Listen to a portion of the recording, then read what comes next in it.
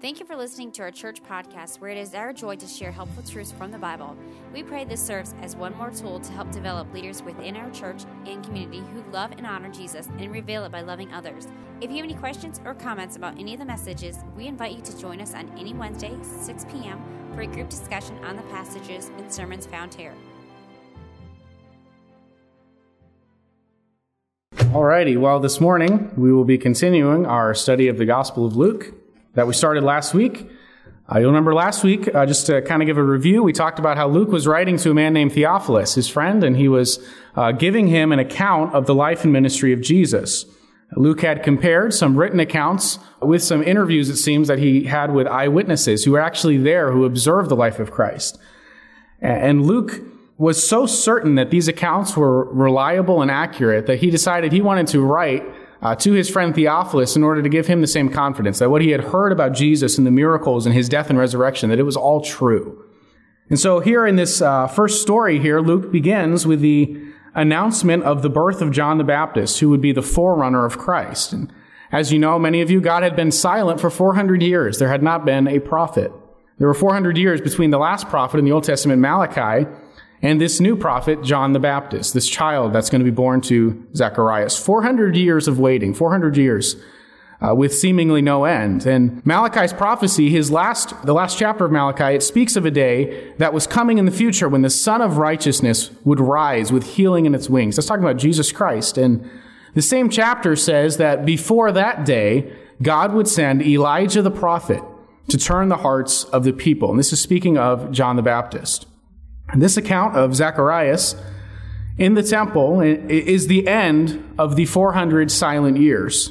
When the angel opens his mouth and says, "Fear not, Zacharias," those are the first words that God has sent in generations. And Luke, as a good historian, begins by telling us when this event took place, during the reign of Herod. This is Herod the Great, as he called himself, the same Herod that built Caesarea and Masada, these great cities, a fortress in the desert called Masada. Herod was appointed to be king of the Jews by the Romans. So some of you know this. Israel at the time of Christ was under Roman occupation. So the Romans had conquered the country of Israel, and they had soldiers all throughout the land basically keeping the peace and telling them what to do. So Israel was not its own country here, really. They were under the control of the Roman Empire. And so during this time, the Romans appointed this man named Herod to basically be in charge of the Jewish people in Israel. He was kind of their governor. And Herod was a ruthless man. We know this in Scripture and in history. Herod murdered many of his own family members. He was the one who murdered the babies in Bethlehem. You'll remember the story when Jesus was born, and the king was so afraid of this coming king of the Jews, Jesus, that he decided to kill all of the children 2 years of age and under in Bethlehem. That was Herod who did that. Herod is probably most infamously known for his last act before he died. He imprisoned hundreds of men, and he ordered that they would be killed on the days of his death because he was so hated by the people that he governed that he knew they'd be celebrating his death. And so he wanted it to be a day of mourning. So he decided to slaughter 400 men, innocent people, on the day of Herod's own death. So after giving the time that this story takes place during the reign of Herod, and we'll talk about him more as the book of Luke goes on, Luke then focuses in on a man named Zacharias. You see this in verse number 5. Zacharias was a priest. He was one of about 20,000 priests who served in the temple at the time, and his wife Elizabeth, you see also there is mentioned as being in the lineage of Aaron, which means she also came from a family of priests. Her dad, her brothers, her uncles, and so on, all would have been priests in the temple. And you notice also there it says he was in the course of Abijah, and that refers to a system that King David had set up to organize the priests. There were 24 divisions or courses of priests that served God in the temple 2 weeks a year. And so that's kind of how they organized it to make sure that each course was serving in the temple. And Luke describes the character of this couple in verse 6 as being righteous and blameless. So there's two Greek words here. The first means they carefully observed the laws. The second basically means that they were irreproachable. Nobody could even accuse them of doing wrong. These were extremely righteous people. They wanted to follow every command God had given down to the most minute detail. The Greek word for righteous is ahead of normal word order if you were to look at this verse in Greek, it wouldn't make sense to do this in English if we said, and righteous they both were. It might sound like I'm Yoda talking or something, but that's how it is in Greek. The word righteous is pushed to the beginning of the sentence, which is one of the ways that Greek has of emphasizing a word. So in English, it might be as if we underlined it and put it in bold. They were really righteous people. But the text goes on to emphasize that point even more by saying they were righteous before God. In other words, these weren't just good people according to human standards. God is the one saying they were righteous. They were righteous in the sight of God. Zacharias and Elizabeth were the real deal. 2 Chronicles 16:9 says, "The eyes of the Lord run to and fro throughout the whole earth to show himself strong in behalf of them whose heart is perfect toward him." God's searching eye landed on Zacharias and Elizabeth. As I think about this couple and their righteousness, their blamelessness, I think of the beginning of Psalm 119, where it says, "Blessed are the undefiled in the way who walk in the law of the Lord." That was Zacharias and Elizabeth. "Blessed are they that keep his testimonies and that seek him with the whole heart. They also do not iniquity, they walk in his ways. Thou hast commanded us to keep thy precepts diligently." So Luke said in verse 6, they were righteous and they walked blamelessly in all the commandments. And again, the Greek word here for walking, normally it's peripateo, which just means walking. This word is a little bit different. It actually means they were headed to a specific destination. So it's kind of like the difference between walking around the mall and walking to work. Okay, so they weren't just kind of walking around. They were walking with a destination in mind. It was a focused pursuit of something, and that is holiness. Zacharias and Elizabeth were walking with a focused destination of holiness in mind. They were being very careful and diligent to be holy and pure before God. Commandments and ordinances have to do with the detailed instructions given in the Old Testament law. And Christians, we often have this perspective that the law is somehow bad. You know, we think of the Pharisees who were big on keeping the law. And yet here we have an example of two great people that were very careful to observe the laws. And yet they're not rebuked for this like the Pharisees. They're actually praised and spoken highly of because they weren't just doing the right things. They were doing it with the right heart. They were doing good out of a desire to please the Lord and to obey him, not just to draw attention to themselves like the Pharisees. So then we have this transition in verse 7. We've talked about how righteous and holy Zacharias and Elizabeth were, what great people they were. But you see in verse 7, they had no child. And I think as we read this, we're supposed to be a little bit surprised by this. I mean, why would God not bless this great couple with children? These were phenomenal people, genuine servants of God, and yet they had no children. They were righteous, both in their actions and in their desires. Their heart was to please the Lord, and yet God had not allowed them to have children. And we know in the culture of Judaism, barrenness was often seen as a punishment for sin. Later in this chapter, we see that Elizabeth says her barrenness was a reproach to her. In other words, it grieved her that she did not have children. Verse 13 seems to indicate that Zacharias and Elizabeth had prayed many times. You remember the angel says, God's heard your prayer. So they had been praying for a child, and yet God had not given them one.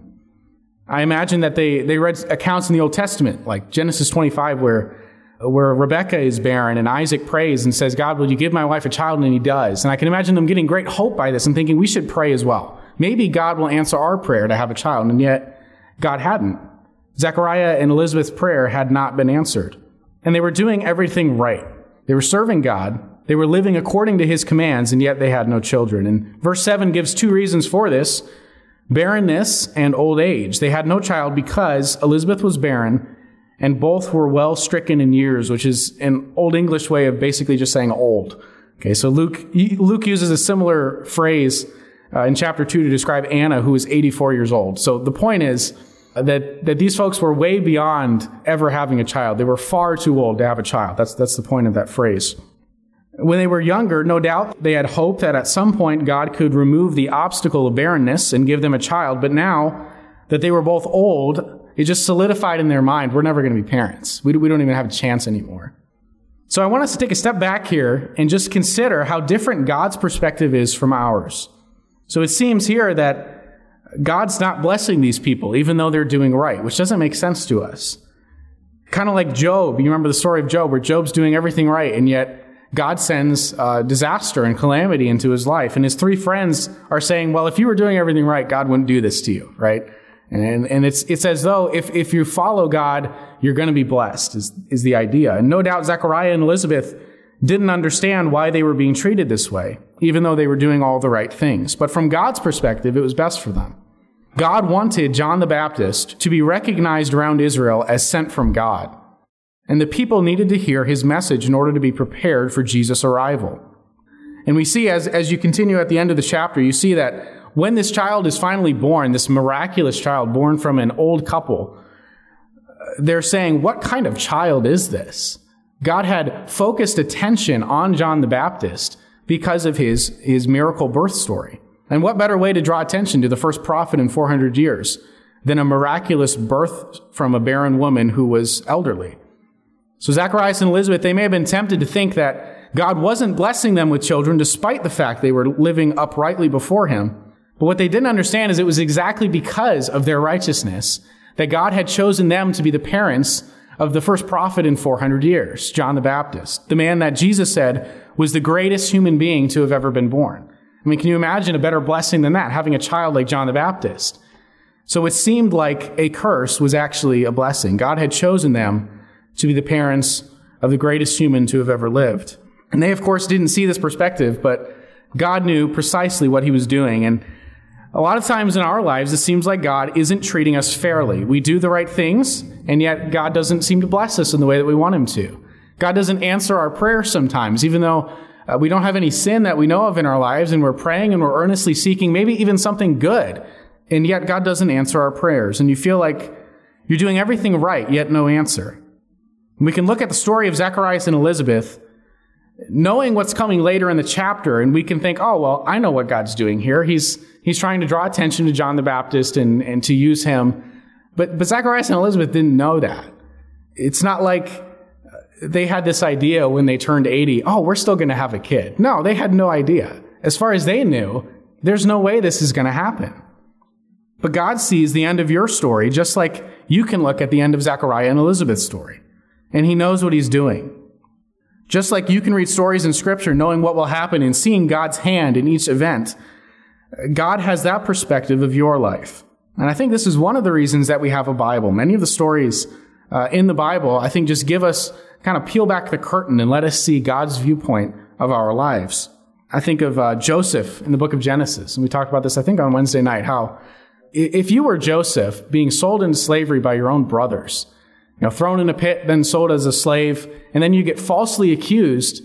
This is all in the last half of Genesis. Read it sometime. It's a fascinating story. He gets falsely accused of something he did not do, gets thrown in prison, and yet he was doing everything right, and God had a plan for it. He used those circumstances to bring Joseph to Egypt, where he would eventually be second in command. And actually, if Joseph had not been in that position, he would have starved to death because a famine was coming. And God used Joseph, and God told Joseph, you need to store up food for these 7 years in order to feed your family. And so God orchestrated the events of Joseph's life in order to use him to save the lives of countless people, including his own family. But Joseph didn't know this when he's in the pit. And Joseph didn't understand this when he was sold as a slave or when he was falsely accused and thrown in prison. He had no idea. All he saw was prison bars and bad circumstances. And he felt like God was just not blessing him in spite of his righteousness. He didn't have a clue why it was happening at the time.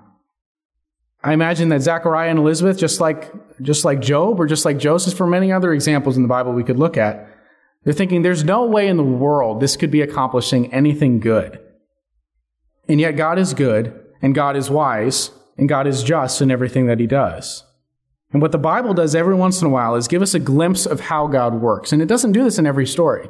There are some stories in the Bible that we look at and we still don't quite understand why this happened. I think of the story of Job.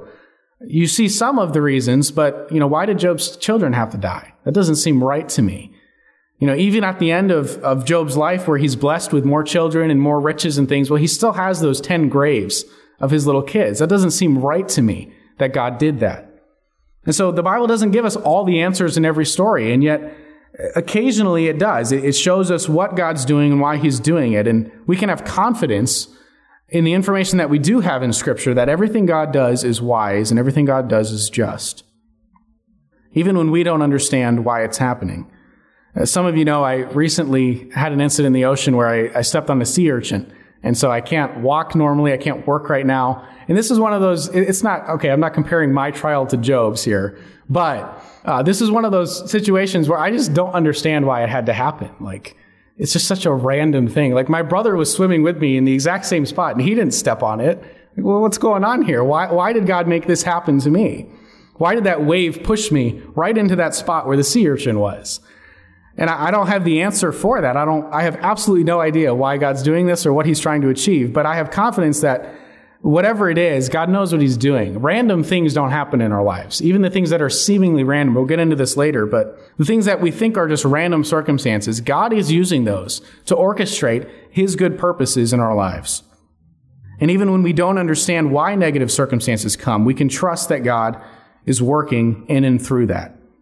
We see in verses 8 and 9 that a few more details I want to get into, and it might seem somewhat random and disconnected to what we've talked about so far, but I think you'll see as we get to the end here why I decided to include them. Verse 8 says, "And it came to pass that while he, Zacharias, executed the priest's office before God in the order of his course, according to the custom of the priest's office, his lot was to burn incense when he went into the temple of the Lord." So Zacharias' division or course of priests was on duty at this specific time. This was one of their 2 weeks a year to serve God in the temple. And as we mentioned earlier, David had organized and planned the priesthood and divided it into 24 sections actually before the temple was even built. You remember his son Solomon's the one who builds the temple. And so David had organized this. And in 2 Chronicles 13:11, we get a glimpse of what some of the activities of these priests were. If you're wondering, what did the priests do in the temple? 2 Chronicles 13:11 says, "They burn incense unto the Lord every morning and every evening, burnt sacrifices and sweet incense. The showbread also they set in order upon the pure table, and the candlestick of gold with the lamps thereof to burn every evening." So the priests, morning and evening, they were responsible to offer burnt sacrifices and incense, which is what we see Zacharias doing. They would also set bread on the table, and they would care for the candle to make sure that the candle was supposed to be burning 24 hours a day in the temple. And so that was some of what they did. It was a lot of ceremonial things they took care of in the temple. And in verse 9, the text says, "On this particular day, Zacharias was chosen for the privilege of burning incense in the temple." And this was a once-in-a-lifetime opportunity. A priest was not allowed to offer incense more than once in his life because of the number of priests. And in fact, many priests never had the opportunity. So whoever was chosen for this honor would select 2 other priests to accompany him to the holy place. One would set the coals on the altar, and the other would prepare the incense. Then they would both leave, and Zacharias in this case would be left alone in the holy place. Zacharias would then place the incense on the altar, and then he was expected to leave the holy place and offer a benediction to the people outside and lead in prayers and things like that. And so it's during this time when Zacharias was alone in the holy place that the angel appears to him. And we'll be looking at that in the next couple of weeks to see what happens when he's in the temple. But I want us to consider one interesting concept that's found here in verse 9. You may have noticed it says Zacharias was chosen by lot to enter the temple and offer incense. So they cast lots in order to decide which priest would go into the temple. And lot casting is not something that we do too much today, but it's found actually quite a bit in Scripture. The first appearance is in Leviticus 16, where Aaron is told to cast lots over 2 goats. One was to be chosen for a sin offering, and one was to be let go. And then in Joshua 14, the land is divided by lot casting as well.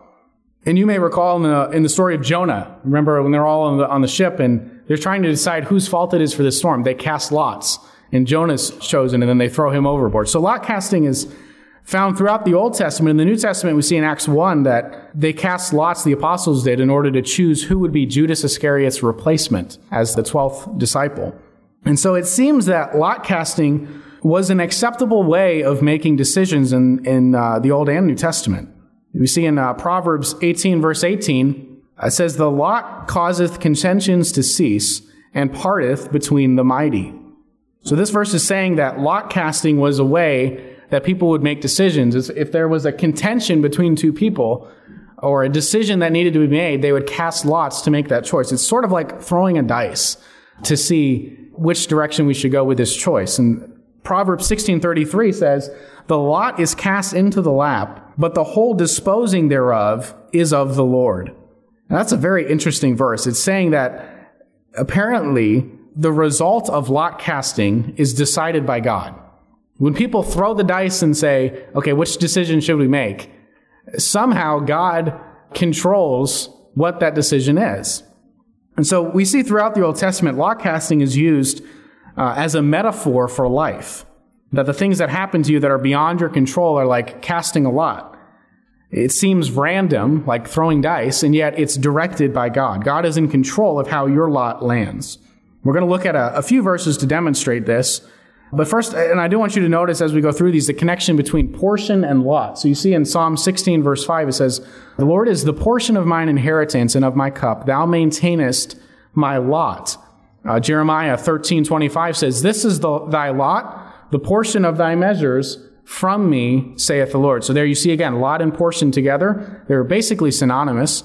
And then at the end it says that this is from me, saith the Lord. So our lot is given to us from God. Ecclesiastes 5:18 says, "Behold, that which I have seen, it is good and comely for one to eat and to drink and to enjoy the good of all his labor that he taketh under the sun all the days of his life, which God giveth him. For this is his portion." And the word there actually means lot. Verse 19, "Every man also to whom God hath given riches and wealth, and hath given him the power to eat thereof, and to take his portion or lot, and to rejoice in his labor, this is the gift of God." So we're all given a lot from God. As Ecclesiastes says, some of us are born in wealth, some of us aren't. Some of us have certain abilities and other people don't have them. Some people are just born with apparently more blessing than others. And this is our lot. And whatever our portion, or whatever our lot is, we should accept it as a gift from God. So your lot in life is what God has chosen for you. It may seem by chance or random, but God is directing it. And in our text, Zechariah and Elizabeth had received the lot of barrenness or infertility from God. They were unable to have children. And I don't think they understood why this was. Again, they were trying to serve God. They were doing everything right, and yet they were unable to have the blessing of children. And as the story opens, Zacharias is serving God in the temple. And he and Elizabeth are walking righteously before God. It seems that they had accepted their lot in life as being from the Lord. Little did they know that what seemed like a curse was actually an unbelievable blessing. Verse 10 says, "The people were waiting outside praying while Zacharias entered the temple. And twice a day incense was offered in the temple, representing the prayers of the people outside." And Acts chapter 3 mentions that Peter and John went to the temple at the 9th hour, which would be 3 p.m., for this hour of prayer. So twice a day in Israel, at the temple in Jerusalem, people would gather to pray to God and to offer incense. And incense is seen throughout Scripture as a representation of prayer. Psalm 141 says, "Let my prayer be set forth before thee as incense, and the lifting up of my hands as the evening sacrifice." And that's referring to the sacrifice of incense in the temple that we're looking at here. Revelation 8, we're not going to take the time to look at this morning, but Revelation 8 describes a scene where the angels take incense and offer it with the prayers of the saints on the altar before God. And in chapter 5, it says that in heaven, there are golden bowls full of incense, which are the prayers of saints or Christians. So evidently, God keeps our prayers. When we pray to God, like a loved one treasures a note from someone, that's how God is with our prayers. He keeps them. Zacharias and Elizabeth were both righteous and godly people, and we're just going to conclude today by giving a little bit of application here. Despite the faithfulness of these two folks, their pursuit of holiness and righteousness, God had not allowed them to have children. They were past the point of being able to have kids at this, their old age, and it would have been easy for them to become bitter and angry at God. And yet, that's not what we see. We see the story beginning with them serving God in the temple.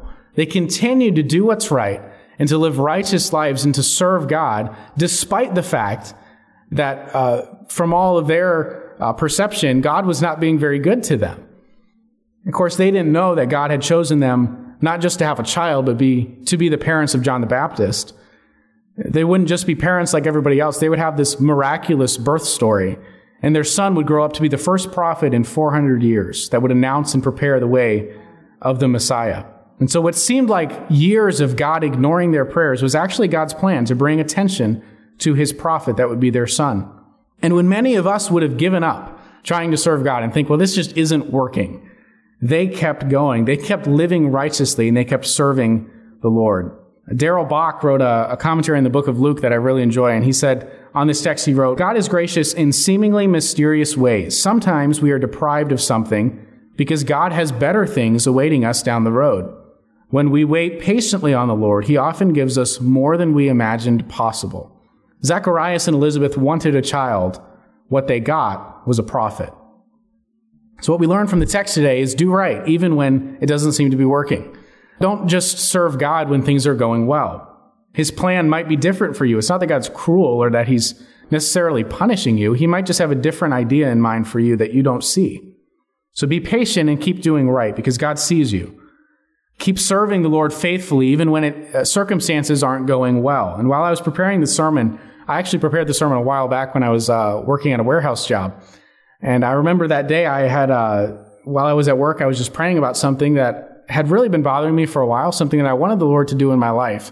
And it just seemed like it wasn't going to happen. There was no end in sight here. And I had been praying about this really for a couple of years and wondering why God wasn't answering me and what was going on here. And it struck me as funny. I actually started laughing in the middle of my prayer because I realized I had just spent like the previous night, a couple of hours preparing this sermon on how Zachariah and Elizabeth kept serving God even though God wasn't answering their prayer. And here I am getting all upset at God because he's not doing that for me. And I tell that story because it's easy for us to agree with everything that I've said when it's abstract, right? We can all agree, okay, yeah, God does things even when we don't see it and we need to trust him. That's fine. But what about in your own life? What have you been asking God to do and he just doesn't seem to be responding? How is your attitude? Because even as I write a sermon about having the proper attitude and trusting God's sovereignty and his timing, even in the midst of writing that, sometimes I have to stop and chuckle about how I personally fail to do so. God sees you and he knows what you're doing. So keep serving the Lord, accepting the lot that he's given you, and don't make your faithful service to God contingent on his doing everything the way you want him to in your life. And before we conclude, I want to turn to Hebrews chapter 10. I want to take this opportunity to speak to just a minute for those of you who perhaps are new to Christianity or maybe you're not even sure what it means to be a Christian. In Hebrews 10, verse 10, it says, by the which will we are sanctified through the offering of the body of Jesus Christ once for all. And every priest standeth daily ministering and offering oftentimes the same sacrifices which can never take away sin. This is talking about the type of thing that Zacharias did, going in the temple and offering sacrifices. And the author of Hebrews is saying that doesn't take away our sins. Verse 12. But this man, talking about Jesus Christ, after he had offered one sacrifice for sins forever, sat down on the right hand of God. So for many centuries, priests offered sacrifices every day in the temple. And yet, what Hebrews is saying here is when Jesus died on the cross, as the Lamb of God, he bore the sins of all humanity on himself. It was a once-for-all sacrifice for sins. And if you would like to learn more about how you can receive that forgiveness of sins, I would encourage you who are here, of course, if you have any questions about that, come talk to myself, come talk to somebody here. Do not leave our church without knowing what it means to be saved from your sins. And if, for those of you joining us online, I'd invite you to look in the description. There will be a link to a Discover Jesus page on our website that will give you a clear presentation of how you can know from the Bible that your sins are forgiven. So we'll conclude this morning by reading our text once more. Luke chapter 1, starting in verse 5, it says, there was in the days of Herod, the king of Judea, a certain priest named Zacharias of the course of Abiah, and his wife was of the daughters of Aaron, and her name was Elizabeth. They were both righteous before God, walking in all the commandments and ordinances of the Lord, blameless. And they had no child because that Elizabeth was barren, and they both were now well stricken in years. And it came to pass that while he executed the priest's office before God in the order of his course, according to the custom of the priest's office, his lot was to burn incense when he went into the temple of the Lord. And the whole multitude of the people were praying without at the time of incense. And we'll pick up the story there right there next week. So let's pray.